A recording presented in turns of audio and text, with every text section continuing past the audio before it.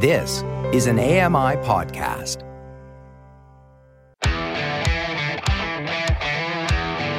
Hey guys, welcome along to another episode of Double Tap. It is Friday, it's the 1st of March 2024, a brand new month. Coming up, all the news with Grace and the story of how an app came to be, but it's the developer we're focusing on today. All that on today's Double Tap.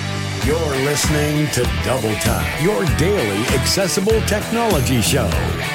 Now, here's your hosts, Stephen Scott and Sean Priest. Hey Sean Priest, how you doing?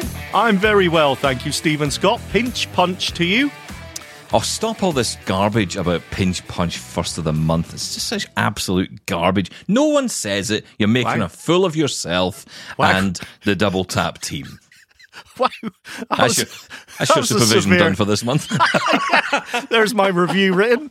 I'm very, very sorry. I'll try and do better, sir. Thank you. Hey, listen, just to say, and I do have to say this at the top of the show, it's important I say this, because today's show, it does feature an interview which will and does contain the subject of suicide. I want to let people know that right up front, because it is going to be a tough topic today, tough conversation, actually, as we meet Zach Tidwell. Now, he is someone who is blind himself, blinded by his own admission. He blinded himself by attempting to commit suicide. Well, here's a story today, which you might think, well, okay, what's this got to do with tech? But it kind of leads into his development world, how he got into the world of app development and began creating apps. And then one of those apps won an award last year from AppleVis. It's an incredible story. So we're going to delve into that later today. We're going to cut our first segment a little bit short so we can get to Zach's story in the second half of the show. But before we get to that, I want to talk about tech. I know it's unusual. I know breaking news on this show. Where's my button? Breaking news. Breaking news. I haven't heard that in a while, I don't think. No. Well, Nice. it's not really applicable, though, is it? Let's be honest. Well, actually, to be honest, What there are you is a gonna lot of tech. Exactly, that's Don't know right. yet. I was just going to tell you that we're going to talk about tech, but okay, we can actually talk about it, because there is a story that is kind of breaking news this week, and that is the Apple car development, or not, story, as the case may be. I don't know this one. Okay, this is breaking news to me. Go on. Yeah, well, do you know, it's one of these weird stories, because all the reports are that Apple have stopped development of a car, which they never announced, which they never told any of us they were actually working on. There was never any... Apple never announced anything about this stuff. They never confirm any of this. But the rumours are, and this must be coming from inside the company and sources within, that the teams that were working on a car project, I know they do CarPlay, and they obviously have been working on the UI for an in-car system. That's been clear because they've been working on that for a while, and they've made endless. Well, they've shown endless technology around that, and it is implemented in a number of cars at the moment. But the idea of an actual car is something that was never confirmed by Apple, but apparently was in planning. That has now gone south. They've decided to pull all of their team off that and move them into machine learning,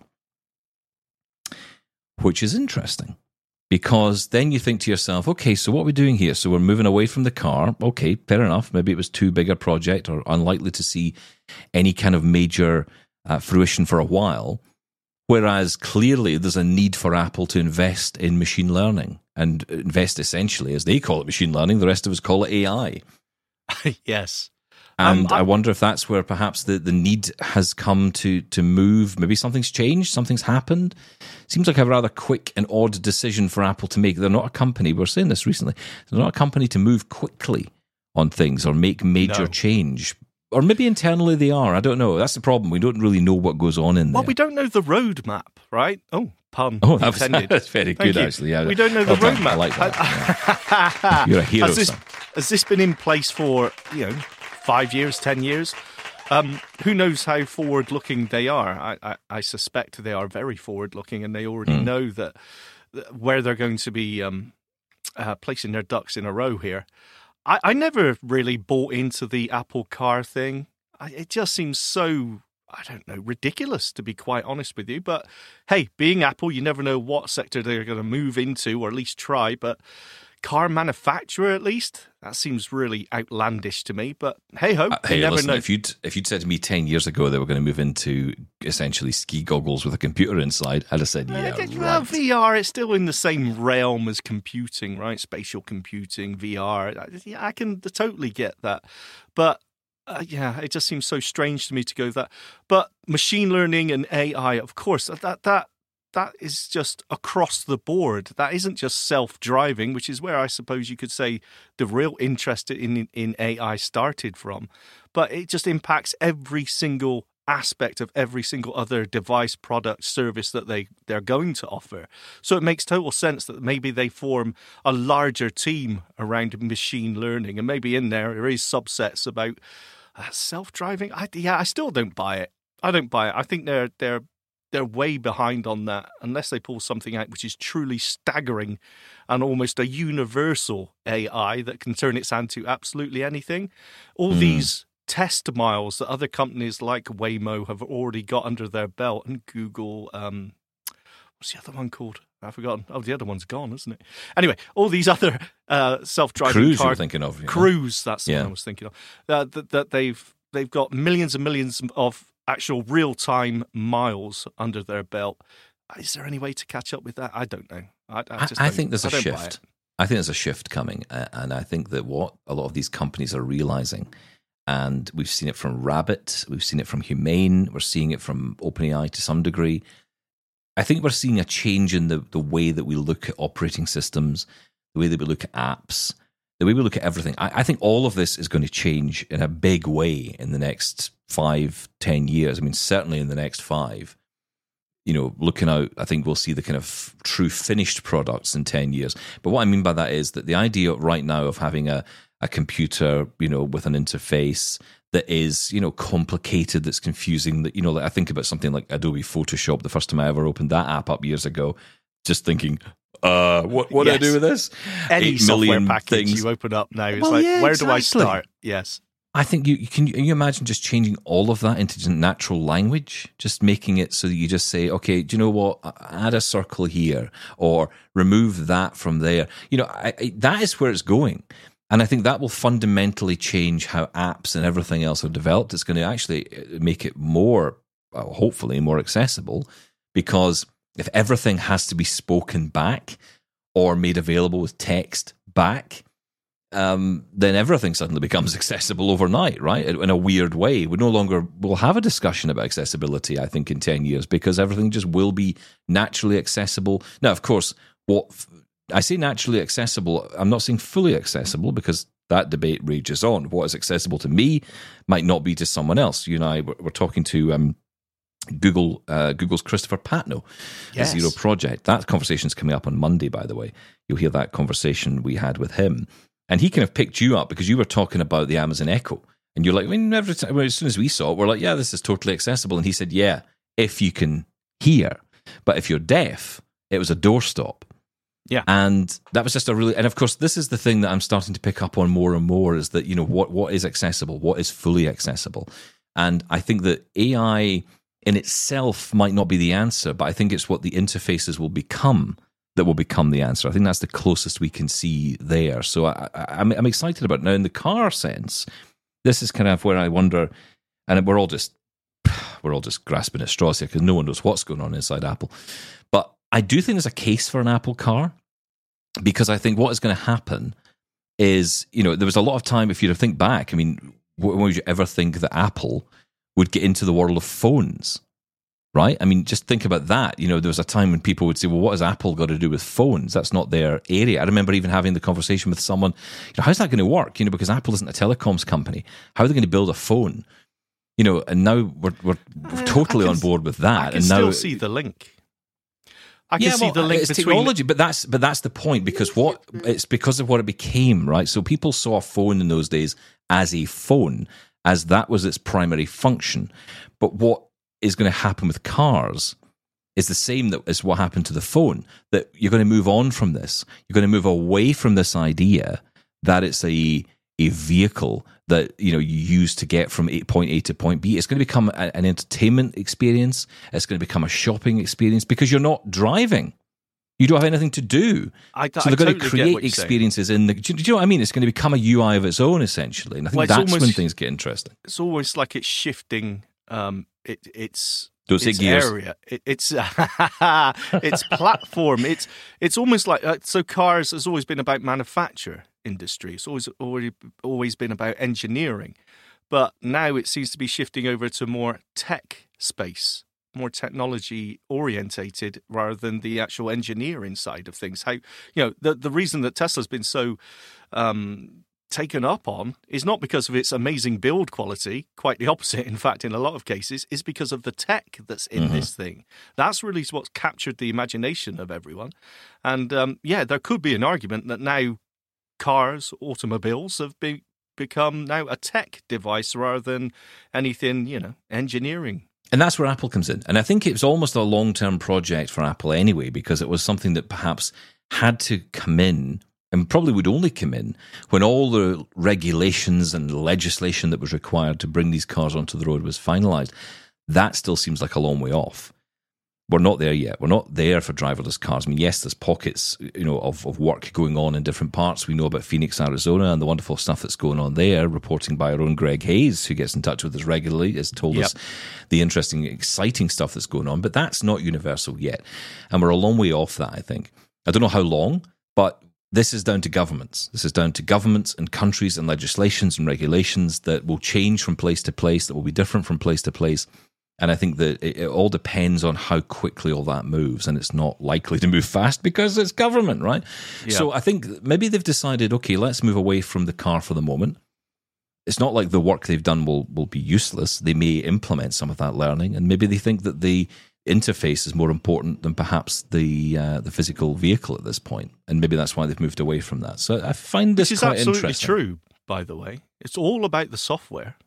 I mean, the cars are just somewhere to nail on the cameras and the sensors. That's it. What is an electric car these days? There's very little in it anymore. The technology inside these cars is the technology. There's a brain in there. There's a processor. I can almost see the day coming when Apple say, well, we're just about to launch the M23 processor for the Apple Car version 4. Get your updates now, those kind of days will come, like we see the updates for everything else. And that'll be pretty cool. Maybe. And of course, that will be the faster, better, and much more improved, and in fact, best car they will ever sold. We've ever made. Yes, absolutely. We need a new jingle. We need breaking rumor rather than news. No, it's not news. That's rumors. There's no official line on this. There never I'm picking you up on that, Stephen Scott. I'm sorry.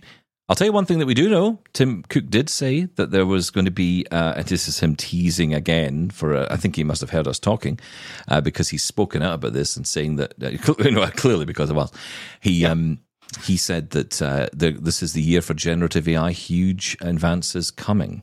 I think he has to say this, doesn't he? I think this is about keeping shareholders happy as well. Yes, absolutely. Of course. They must be getting so jittery about now, any shareholders, about, okay, we seem to be being left way behind. But again, we always say this about Apple. When. Never the first, right? But they always watch the space and then bring out something that really wows us.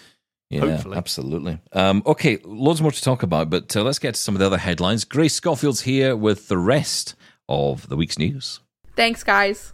Sony says it's laying off around 900 employees of its PlayStation division, a reduction of its global headcount of around 8%.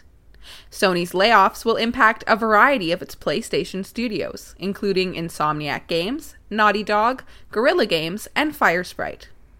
Sony's layoffs are the latest in a wave that has been impacting the gaming and tech industries throughout 2024. Several PlayStation studios are affected, with the company closing its London studio in the UK, which developed PlayStation VR games. Sony's Firesprite studio, which is also impacted, is the British studio behind PlayStation VR's Horizon Call of the Mountain game. The layoffs come just days after Sony missed a PS5 sales target, which led to Sony's stock price plummeting by $10 billion. While the PS5 outlook wasn't what Sony was expecting, analysts also pointed toward a near-decade-low games margin, suggesting that the cost of making games is eating into Sony's gaming margins. Netflix is severing ties with the Apple's App Store billing system. The streaming giant stopped allowing new and rejoining subscribers to sign up with the App Store billing back in 2018. But Netflix subscribers who were paying through Apple at the time were allowed to continue doing so. However, that is finally about to change. As reported by The Streamable, Netflix has started notifying people who currently pay for a subscription through Apple that they need to update their payment method to continue accessing the service. Netflix's support website has also been updated to acknowledge this change. The company doesn't explicitly say which countries the change applies to, but the change was made first to its United States support website. The WebAIM Screen Reader User Survey has released its findings this week, showing a growing use of the NVDA screen reader among PC users, and iOS remaining the top smartphone of choice for respondents. JAWS maintained its position as the primary desktop and laptop screen reader for 40.5% of survey respondents, despite experiencing a slight drop in usage in favor of NVDA, which now serves as the primary tool for 37.7%. Interestingly, the preference for screen readers varies geographically, with JAWS leading in North America and Australia, while NVDA finds its stronghold in Europe, Africa and the Middle East, and Asia, once again outpacing JAWS in overall usage. VoiceOver's usage remains steady at 9.7%. Mobile device accessibility is also following a significant trend, with 91.3% using screen readers on such devices, led by VoiceOver at 70.6%. The survey also highlighted CAPTCHA as the most significant barrier faced by users, pointing to the ongoing challenges in balancing security and accessibility. Over 1,500 people took part in the study, which was conducted between December 2023 and January 2024. Leading assistive technology company Vispero is inviting people who are blind or have low vision to participate in an important survey aimed at improving the restaurant experience for visually impaired diners. This initiative seeks opinions from those who have navigated dining in or ordering takeout to better understand the accessibility challenges for restaurant goers. The feedback gathered will guide restaurant owners, technology developers, and policymakers towards creating more inclusive dining environments. Find a link to the survey on our website, doubletaponair.com. And finally, for those of us excited by Meta's recent Ray-Ban Stories glasses, there's now talk of a pair of augmented reality smart glasses being shown off by the company later this year. Citing unnamed Meta sources, a Business Insider report claims that Meta plans to demo a pair of true AR smart glasses later this year at its annual Meta Connect event. Internally known as Orion, these are a separate product from the recently launched Ray-Ban Meta smart glasses and its Meta Quest headsets. According to reports, what makes these Orion glasses true AR devices is the fact that they're supposed to be more technologically advanced with a visual element. However, that's all we know so far. The report suggests that there's a lot of internal pressure at Meta to have a high-quality demo, and that some company insiders have been experimenting with advanced prototypes. That's your Double Tap news for this week. I'm Grace Schofield. Thank you, Grace. That's an interesting one. I've just got the Meta Ray-Bans, and now they're going to bring out something else. Better ones. That's always the way with technology. Yes, but AR, so you have to assume that that means the visuals in the lenses themselves are more able to overlay digital visual content over the real world. So would we even be as interested in those anyway? Depends what it offers. I mean, the thing we have to remember with Meta is they're not promising accessibility here. So this is not an Envision glasses update or something. This isn't. This is the only problem. You know, I mean, we've seen it already with the Meta Ray-Bans, as good as they are, and I know I'm very impressed by them. In terms of audio quality, if nothing else, I sometimes find there's a little bit of a lag. I also find sometimes they fall asleep and they don't always wake up, so I sometimes have no voiceover at all. Yeah, exactly. Just like you. I get no response whatsoever for about 10 minutes. I told Sarah to buy those today because she was looking at my Oho Sunshine. Hello. And she liked those. And you know what? She went with the Oho Sunshine because of the price. And let me just say this could be very, very temporary, but they're, at the minute, I noticed that on Amazon, if you go to the Oho store, 50% off. So she did just buy a pair of Oho Sunshines. So, Indeed. She did like those. Yes, £25 instead of 50. So very nice. Good price, decent, very comfortable. I mean, I think I bought the wrong size because there was a difference in sizes. You got to check that out if you're buying them, especially from Amazon, because sometimes you go into one product and they won't show you any options. You have to kind of dig around to find the other options. So if there is a larger or bigger size, you have to kind of go search for it.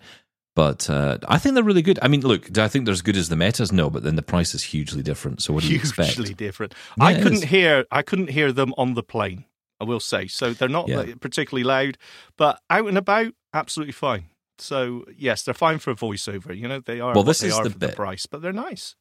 I can hear my Metas on the plane, and I could hear my out and about. I could hear everything fine. Problem is, so could everyone else. Yes. So, you know, you got to weigh it up, right? You got to weigh these things up. But I think it's interesting to see this develop. I think you said this the other day. I think the Metas are the new Bose frames for blind people. Oh, but I would definitely get some if I could. Once the Meta AI, yeah, exactly. But if the Meta AI comes, and I really hope it does soon, I think that's going to. Wow, yeah. I mean, absolutely. The thing is that I would love to see Envision or Be My Eyes get a chance to connect into these, and I know the conversations are ongoing. I have a feeling it's just going to be one day we're going to get a call from one of these companies saying, "Hey, we've got some news." And it was interesting actually, because Karthik Karnan said to us in that interview, Karthik from Envision, he did say that they have some news coming up at CSUN. So we're going to be watching that with interest in the next couple of weeks. I hope so much. But like Colin Hughes said in his interview, his episode, I don't think Meta know what they've got. I'm hoping they realise pretty quickly what a difference these could make, but it doesn't look that way. I actually heard this from an industry insider who said this. He said, I don't think this wasn't someone who worked at Meta, but he said Meta were kind of surprised. They were kind of caught off guard by how well this product took off, and it's kind of made them take it more seriously themselves. It's a bit like the Apple TV. I think people like this thing. Yeah, but I think from an accessibility point of view, I don't think Meta realise at all what a difference this could be. No, they don't realise the potential, do they? No. Listen, just a quick note before we move on. The Ability Summit is next week. We'll be talking with Hector Minto next week to get a sense of what's coming up. Some big conversations at Ability Summit. AI, of course, at the forefront of that. A couple of weeks' time is CSUN. We will be bringing you coverage from the event and finding out all about it ahead of time as well, with a representative from CSUN on the show. Very exciting. I think that's the first time we've ever had anyone from CSUN on the show, so that's great. That is coming up in the next week or two, so lots to get to. But up next, a conversation which we had this conversation, Zach Tidwell and I spoke a couple of weeks back, and this is your chance to hear our conversation about his story. That on the way next here on Double Tap. And don't forget, of course, you can find out all about what we do on our website. All the audio is there. You can go back and listen to it at doubletaponair.com. Follow Double Tap on social media at Double Tap On Air and subscribe to the podcast wherever you get your podcasts, and email us feedback at doubletaponair.com. We'll be right back. Call the Double Tappers now, 1-877-803-4567, or email us, feedback at doubletaponair.com. Now, the following story does contain references to suicide, so please be aware of that. The story of Zach Tidwell is an interesting one. You might think that recognition by AppleVis for his app Xanagrams would be a major headline. You might think that being a blind developer makes a good headline. But actually, it's the story of how Zach became blind that's the bigger story here. Zach joined me from his home in Colorado to share how wanting to end his life led him to rebuilding it entirely. I was a machine gunner and I deployed twice, but I did not see combat. But I was exposed to a lot of repetitive blasts, being very close to them as a breacher and in a combined anti-armor team. So there's missiles going off and all that stuff, breaching around explosive rounds like ordnance to breach through doors and walls, grenades, all that stuff. And those repetitive impacts aren't great for your brain. But actually, while I was on my second deployment, I found out that my now ex-wife was cheating on me.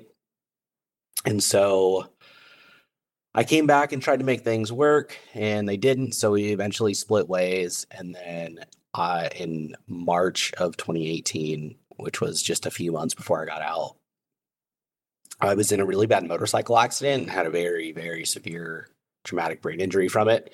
And things spiraled after that. And so that was actually the first time that I ever started to struggle with alcohol. And I mean, it went downhill pretty quickly, but I was still in the Marine Corps. So I was having to, get up and go to work every day. And it's a very physical job. So I was still taking care of myself physically during the day. It was just every night I was getting hammered and I was really struggling. I couldn't sleep. And that's part of the reason that I was drinking was when I did get that drunk, I could fall asleep and not lay in bed awake thinking about what had happened or, wake up in the middle of the night thinking about what had happened. And also was using that as a coping mechanism, obviously not a good one, but I was self-medicating with alcohol. And so like I said, that motorcycle accident was in March of 2018. I got out of the Marines in August of 2018, and then March of 2019 is when I shot myself. So it was kind of a bad combination of things and bad timing of things, along with me not reaching out for help and trying to self-medicate and just kind of grit my teeth through it instead. And to put it bluntly, I mean, you were trying to end your life, right? I mean, that was it for you. Yeah. So I was going to college. I wanted to be an ER nurse. So I was going to college and working at a local hospital on a cardiac stroke unit at the time.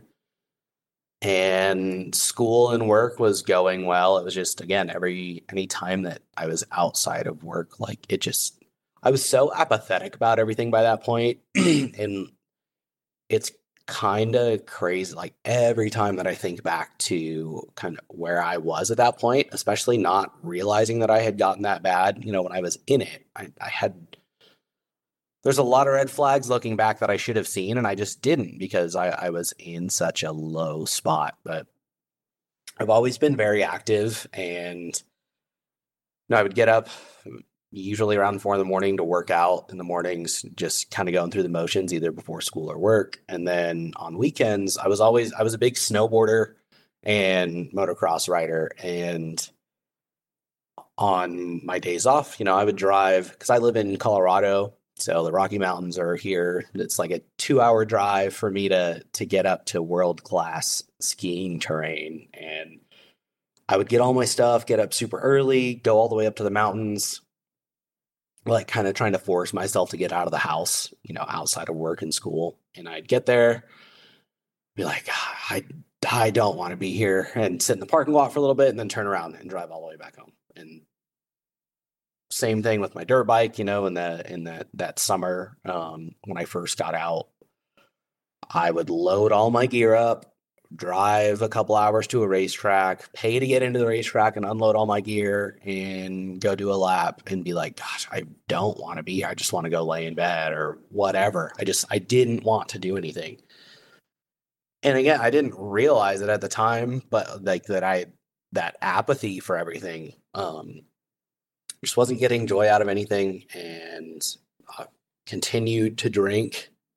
Again, I was being productive, so from the outside looking in, things were okay. And my parents were actually at my house the day before I shot myself with my 2 younger sisters. So I'm 28. I have a 17-year-old sister and an almost 6-year-old sister. They were at my house the day before and thought I seemed grumpy, but that was it. And at that point, I'd made up my mind a couple days before that I was going to kill myself. You knew this was it? Yeah, I knew that I had already made up my mind. So the next day I tried. It was my concealed carry firearm, and I shot myself right between the eyes because that's where we were trained to shoot for headshots. There's a specific region of your brain that kind of regulates your autonomic functions. And so I was trying to hit that, and I didn't. The bullet didn't enter my brain at all. It seems to have hit my sinuses and broke up because it was my concealed carry firearm. So I had hollow point rounds in there, which are designed to break up and kind of wreak havoc inside of a body cavity. as opposed to a normal round that is designed to just punch through whatever it hits.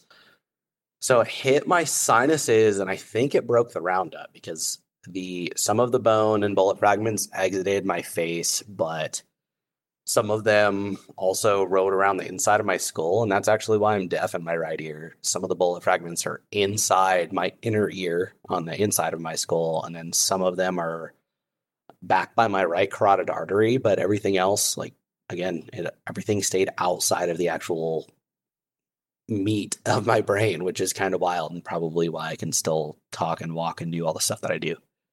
So, I mean, it's obvious that you've lived to tell the tale. So what happened next after that moment? So it's tough. A lot of this I don't remember, but like the first couple of weeks, but from what I've been told, so I actually had a 2-bedroom apartment with a guy that I went to high school with. And so he actually got home early from work that day. I was in the middle of recording a suicide video to my family instead of a note because I thought that would be more personal.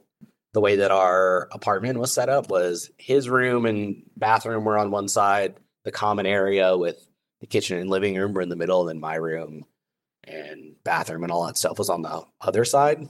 And I heard somebody out in the kitchen, so I stopped recording and went and talked to him and acted normal. After he finished up with dinner and stuff, he went back to his room, and then a couple minutes later, he thought he heard a pot fall out in the kitchen. And he was not in the military, so not used to firearms. Like, I would know that noise. He didn't, but he thought that something had fallen in the kitchen, so he came back out, saw that nothing was out of place, and knocked on my door. And after I didn't answer, he went in, and I was slumped on my bed with my gun and a bullet hole in my forehead. And while he was on the phone with 911, I woke up and was asking him for help and for water. And that continued all the way into the hospital, actually to the point where I got so combative with the nurses and doctors that they had to intubate me because they were worried I was going to cause more damage just with my blood pressure being so high and like trying to fight everybody. And so after that, when I did come to, it's again, things are foggy for me because I was so out of it. I was also hallucinating very heavily. I don't know how much of that was medications, the head injury, or just kind of Charles Bonnet syndrome.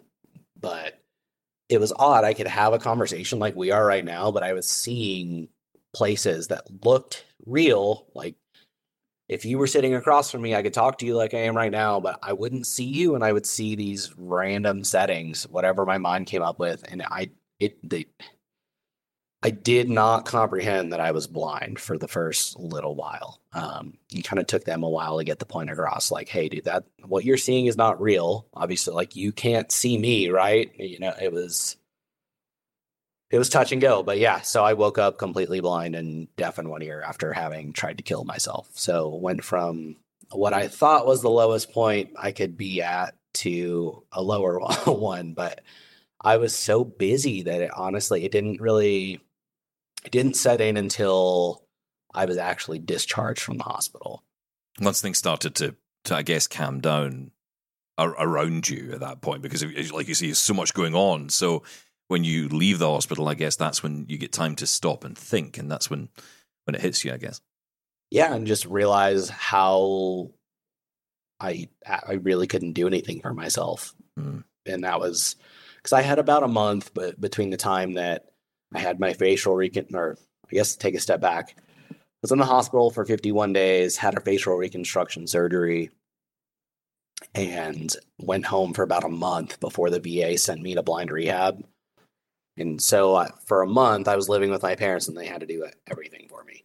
You know, like we didn't know blind people, didn't know what blind people could do or anything. So I pretty much sat at home and like listened to podcasts and audiobooks 24/7 for that first month. And that was rough. And then also while I was at blind rehab, and again, I think it was more so just the pace being so slow. And like, as I'm relearning how to do things now as a blind guy, like realizing how painstaking everything was, I was like, it got rough for a little while there. But not long after I got back from blind rehab and this ended up being about 8.5 months after I shot myself, I went on a ski trip up to the mountains and was trying to snowboard again and was not successful in any way, shape, or form. But getting back up there and doing that again and like realizing that that was possible. And I actually got to be on that trip with some other blind veterans, and being around those guys really kind of kicked things in motion for me to start making progress, both mentally in terms of just processing what had happened and being more intentionally open about what I had done and kind of accepting what I had done. And then also seeing that, like, okay, life is not over. It's going to be a butt kicker here for a while, but like I can figure this stuff out. I just need time, and I need to keep practicing. It's interesting you talk about the moment when you wake up and you think you've gone from your lowest point to an even lower point. And I think that's a really important point. Someone who's blind myself, I get it. I was born with a visual impairment. It got worse over time. It's not completely gone, but it may as well be. And it's interesting. I often talk about when I lost more vision in 2017. I remember talking about it as losing my vision again. So I kind of understand that. Obviously, not going to nothing, but certainly going down to the level where your remaining vision is pretty much useless. And that, what you talk about with how everything takes so much longer. It's the first thing you think to yourself. I used to be able to do all these things, and I was so quick at doing them. Now it takes me 5 hours to do this and 4 hours to do that, and don't even serve me soup ever again, because it'll just never make it to my mouth. All these things you start to think about, and it's so challenging. But you need to go through that. You need to understand that in order to grow and learn from it. I guess learn that it's not the end if you lose your sight. Yeah, but that obviously it's natural to struggle with that, and it's okay it's okay to struggle with that, but you have to do something about it. You can't just sit in that. Yes. You have to make that decision of, in the beginning, it was literally like, okay, I'm going to try and cook scrambled eggs every morning and have my mom watch me so I can like figure out when these bad boys are done. But you have to start somewhere. It's kind of the crawl, walk, run approach. But first of all, you can't internalize that stuff, because if you do, I did, and look where that got me. Well, I was going to ask you that, because in some ways, it's not like that, because look, there are a lot of people out there, and I talk about this on my show a lot. There are a lot of people out there who lose their sight and fall into depression, and in some cases take their own lives. That's a reality. Yep. That is a reality for a lot of people who lose their vision. Now, in your case, it's a little bit different, because you lost your vision as a result of trying to kill yourself following this depression you were in. So in some respects, you had already built up an understanding of the depression and what could trigger you, essentially, or what could trigger that depression further. Yeah, but so obviously, because I wasn't dealing with it in a healthy manner before I shot myself, that was something that I had to learn once I was blind and was struggling. Yeah. I've gone to therapy at least once a week for the past 5 years, and that's been constant work. And I've been through other periods where I've been in that very low place. But again, making that point to externalize what I'm feeling to someone, and it doesn't have to be a therapist. I'm fortunate enough to have my veterans benefits, so I can get therapy through the VA. Not everyone has that, but it needs to be.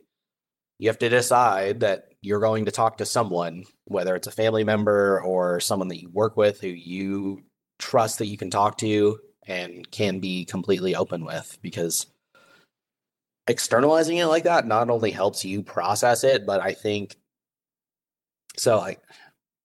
it's cathartic in a sense when you do talk about it, and it's going to suck and it's very uncomfortable when, early on, I used to not be able to talk about even stuff that happened with my ex-wife, much less the suicide attempt. I would get sweaty. I would have bad dreams about it, whatever. Kind of all the things you'd expect. But it does get better over time.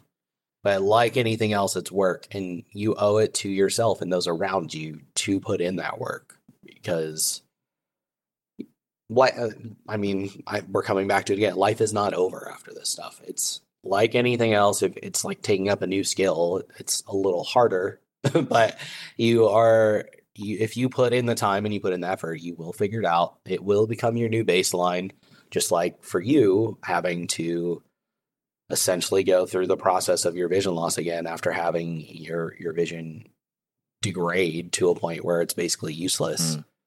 You figure it out, but again, you had to make that conscious decision to do that. You could have just sat in your woes. Oh, listen, I 100%. I mean, I had friends who did it. I had friends who just would sit and complain and worry and get angry about it. And I went through all of that as well. I went through all of those emotions. I remember, being a radio broadcaster, I would go into soundproof studios and scream. That's one huge benefit of a radio studio, because no one else can hear you. You just, if anyone looked through the glass, they wouldn't know what the hell was going on. But I was screaming my head off because I was so frustrated. But what I would say to myself was, I'll allow myself 30 minutes a day of this, 30 minutes a day to externalize that rage in that setting, in that space. I didn't use 30 minutes. I didn't stop watch it, but I did allow myself, because I thought that was important. And I would sometimes give that advice to friends of mine as well. I'd say, just allow yourself a bit of that rage, because you have to. Otherwise, it comes out in ways you don't want it to come out. Yes, because it will come out. And that pity party is totally normal and acceptable. But yeah, you got to be like, okay, it's time to be a big boy again. Yeah. And go back to... And we were going to talk about your coding, but, for me, it was just learning, JAWS on the computer, learning how to use systems. Because, look, if I didn't, the way I saw it was, if I didn't do this, I didn't have a job anymore. I was out of work. That was it. It was gone. And I would be that guy. I'd be sitting at home, and I wouldn't be able to do anything anymore. And that would have been my choice. I wouldn't have felt that way at the time, but it would have been my choice. I would have been the one doing that to myself. So I had to, like you, say, do you know what? I have to pick myself up. I've got to try and move on from this. And, I was fortunate. I had a lot of friends around me, even though that's the case, and you know this yourself, I'm sure. You could have a million people around you. Sometimes it doesn't make any difference. You have to pick yourself up, and you've got to try and do it yourself. And those assistants, whether it's therapy or friendship or whatever, can help. But, ultimately, you can get all the help in the world. You sometimes just have to help yourself.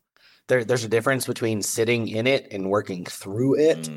You have to, you have to choose to go through it. Not my kind of process, I guess, was similar to yours in a sense. When I first got home from blind rehab, I had the very basic skills of how to do everything. And one of the things that I did was I made myself start using my computer every day. So I researched how to make a blog so that I had to use the internet, and I started doing something on that blog every day so that I would get better at the computer. And that got me to the point where I could go back to college. And in today's world, you really do have to have those tech skills, but that doesn't have to be where you start. But I do think it's a good place to start if you're adjusting to vision loss. Coding. Now, how did you get to the coding part? Because I'd love to learn to code. So I'm going to learn from you here. Okay. Yeah. And I've written 2 short little articles on what I use for other blind people to use. So I can send those to you after this. Please. But I guess it all came from the fact of wanting to be part of the solution, because I was frustrated not having access to things. And once I found out that it was something I could have an effect on, I started researching it. And so I guess with programming, there's a lot when you're first getting started. Obviously, there's a big learning curve, even with the tools that you have to use. But the big thing you have to think about is what you want to make, what kind of apps or software you want to make. And I knew a lot of blind people use iPhones and Apple products, so I was like, okay, I'll start there. And so I started. The programming language that I use is Swift, and I started Googling for tutorials online on how to write that language, and found this website that's completely accessible called hackingwithswift.com. The guy who makes it is sighted and has no disabilities. He's just become aware of accessibility over the course of his own career, and so he makes everything on his site accessible. And these tutorials that I used are completely free, but he has a 100-day long course that's project based and kind of teaches you the basics of the language as you go. And so I went along with that course, and then actually I got the idea for my first app from one of the projects in that course. I thought of a way that I could make it more interesting and more accessible. And so that was kind of my test run to make sure that, as a totally blind dude who had never coded before, when I could see, like, is this doable to do completely on my own? And I found out that it is. So I started my own company, and like I said, my first app came out about 6 months ago. That's amazing. That's absolutely amazing. Yeah. And so tell us about the app, because of course it did win that award from AppleVis, which is just fantastic. So tell us about Xanagrams. Yeah, so everything that I make looks and functions normally for people who don't have disabilities, but they're also accessible for people from our community, people with auditory impairments, and even people with motor impairments. So, if you are quadriplegic, you can use Xanagrams with your voice to play, which is really not common, but something that I'm trying to make more mainstream in the industry, which is the goal. If I can grow my company over time, it'd be really neat to be able to do that. But Xanagrams itself is a word puzzle game, and it's centered around the idea of anagrams, so hence the name. But if you aren't familiar with anagrams, a single anagram is typically, you get some sort of context clue as to what a one-word answer would be. So it might be the hair equivalent, or a bird's equivalent of hair, and the answer might be feather. And then, you'd have a bunch of scrambled letters, and you would try and guess what the word is. But in Xanagrams, every puzzle that you play has 6 anagrams in it, and you get those, so you get 6 clues. And then at the end of each clue, it tells you how many letters are how many letters are in the answer to each clue. And then along the bottom section of the screen, every one of those 6 answers has been broken up into groups of 2 and 3 letter groups, or into groups of 2 and 3 letters. And so you push these different letter groups, these different buttons, to add them to your current spelling, and the game automatically detects when you've spelled one of the answers right. And then those buttons are completely hidden from voiceover, or if you can see, they're visually crossed out. And you use every one of those buttons once to solve each puzzle. So you can use the process of elimination to work through the puzzles, and it's interesting because it mixes trivia with spelling. So if spelling's not your strong suit, you can at least get a basis.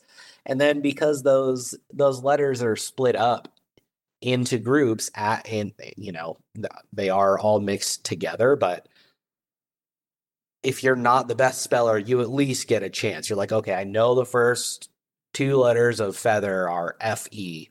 And there might be a letter group that's F-E-A, and you're like, okay, I'll push that one. Yeah. And so it helps kind of alleviate a little bit of the barrier posed by not being great at spelling too. But they're hard. There's a mix of themed and unthemed puzzle packs. So anywhere from outer space to ancient history to technology and hobbies. And then some of the unthemed puzzle packs are extremely difficult because there's none of the anagrams in those packs have any relation to each other. Whereas if you play through an outer space puzzle, every one of those 6 anagrams is going to be something related to space. So you at least have a starting point.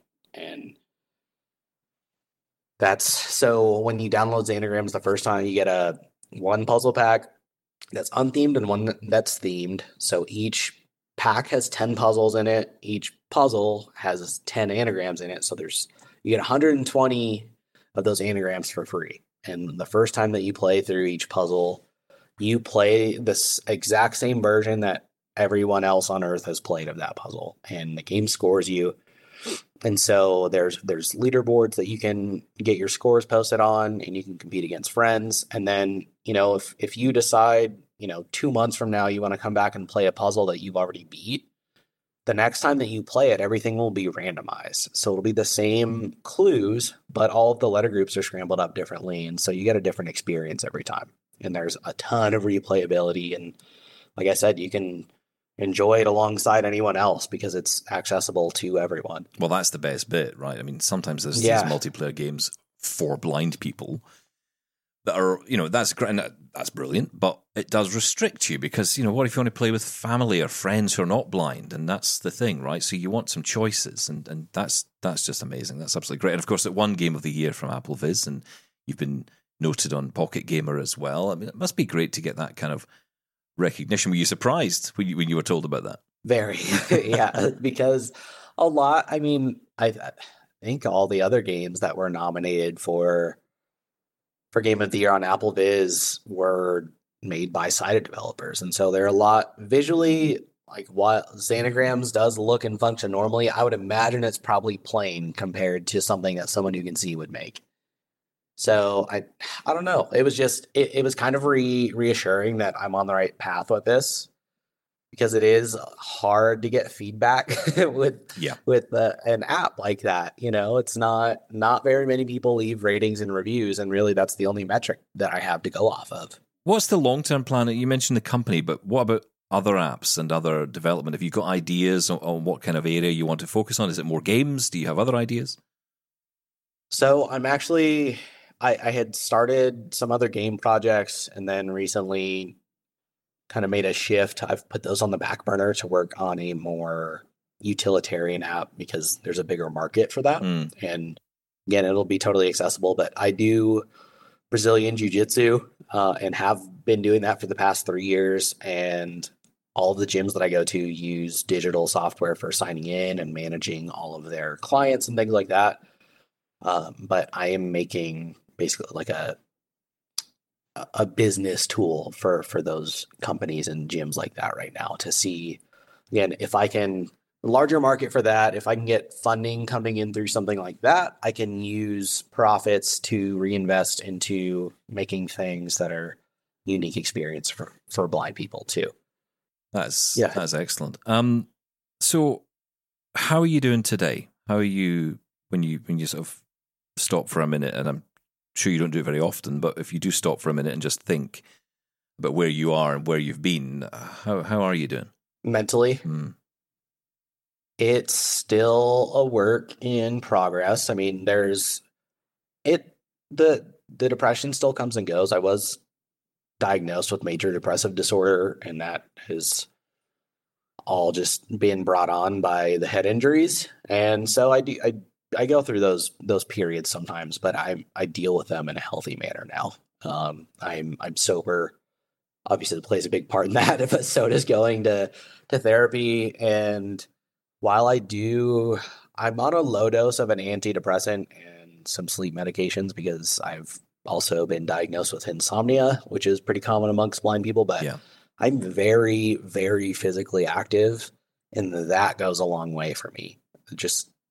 I always have been, but making sure that I keep up with that stuff in the therapy are kind of the two big factors to staying on a relatively smooth course for me. And so I'm in a good spot right now. It feels good to, like I said, to have some assurance that people are getting something out of something that I'm making and that I'm giving something back to the community, which is really cool. And I'm kind of on I guess since I've been blind, I'm probably on a high right now. So it feels really good. Well, I don't know if you've had your official induction into the blind community, but hello, welcome. We'll send your badge. And oh, thanks. We can feel each other's faces now. And yes, that's right. Yeah, feel my face. I'll send you a badge with Braille on it and a white cane. And that's you. Okay. Yeah. And, the dog can also be sent, but not in the post for obvious reasons. Yeah, okay. But seriously, thank you so much for being so open and honest and sharing your story. I know it will have a massive impact on a lot of people. And what I mean by that is, especially in our program, there are a lot of people who listen to this show who ask me regularly to talk more about our personal experiences of going through vision loss or whatever it may be related to vision, and our experiences and our challenges. And that's why even though it's a tech show, I do like to talk about these things, because these are our lives. This is what we deal with every day. And if we don't acknowledge the bad as well as the good, I think we do a disservice to our community. And it's very real. And also I think hearing about other people kind of getting past that stuff, and obviously it's not like it goes away forever. It will kind of rear its ugly head sometimes, but not only that, but seeing what people are doing despite their vision loss also, that might give someone else like, okay, you know what, I'm going to go try skiing, or I'm going to try coding, or whatever. And just then it's possible. People who will be listening to this interview right now, they'll be off to that website and they'll be checking this out. I know it right now. They'll also be downloading Xanagrams, which I'll be doing after the show. Because I'm not much of a game player, I must admit. I've never really bothered with games on my phone or anything, but kind of want to get into something, and I don't, it's always the same. It's like, Words with Friends. Well, how accessible is that? And you go back and forward and all these things. But, Xanagrams, it's absolutely going to work, and I think you're going to get a lot of support from the community from what you've said here today. And, the great thing is you've got all of us now. So, if ever you're having a bad day, just reach out. All right. Yeah, thanks, man. And thanks for just being willing to have that discussion. Oh, anytime, Zach. Anytime. Thank you so much for coming on to the show. You're always welcome. All right. Thanks, man. Bye.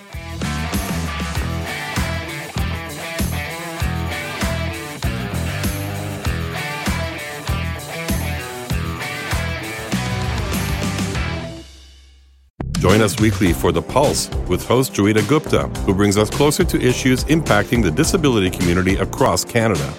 Watch The Pulse on YouTube or listen wherever you download your AMI podcasts.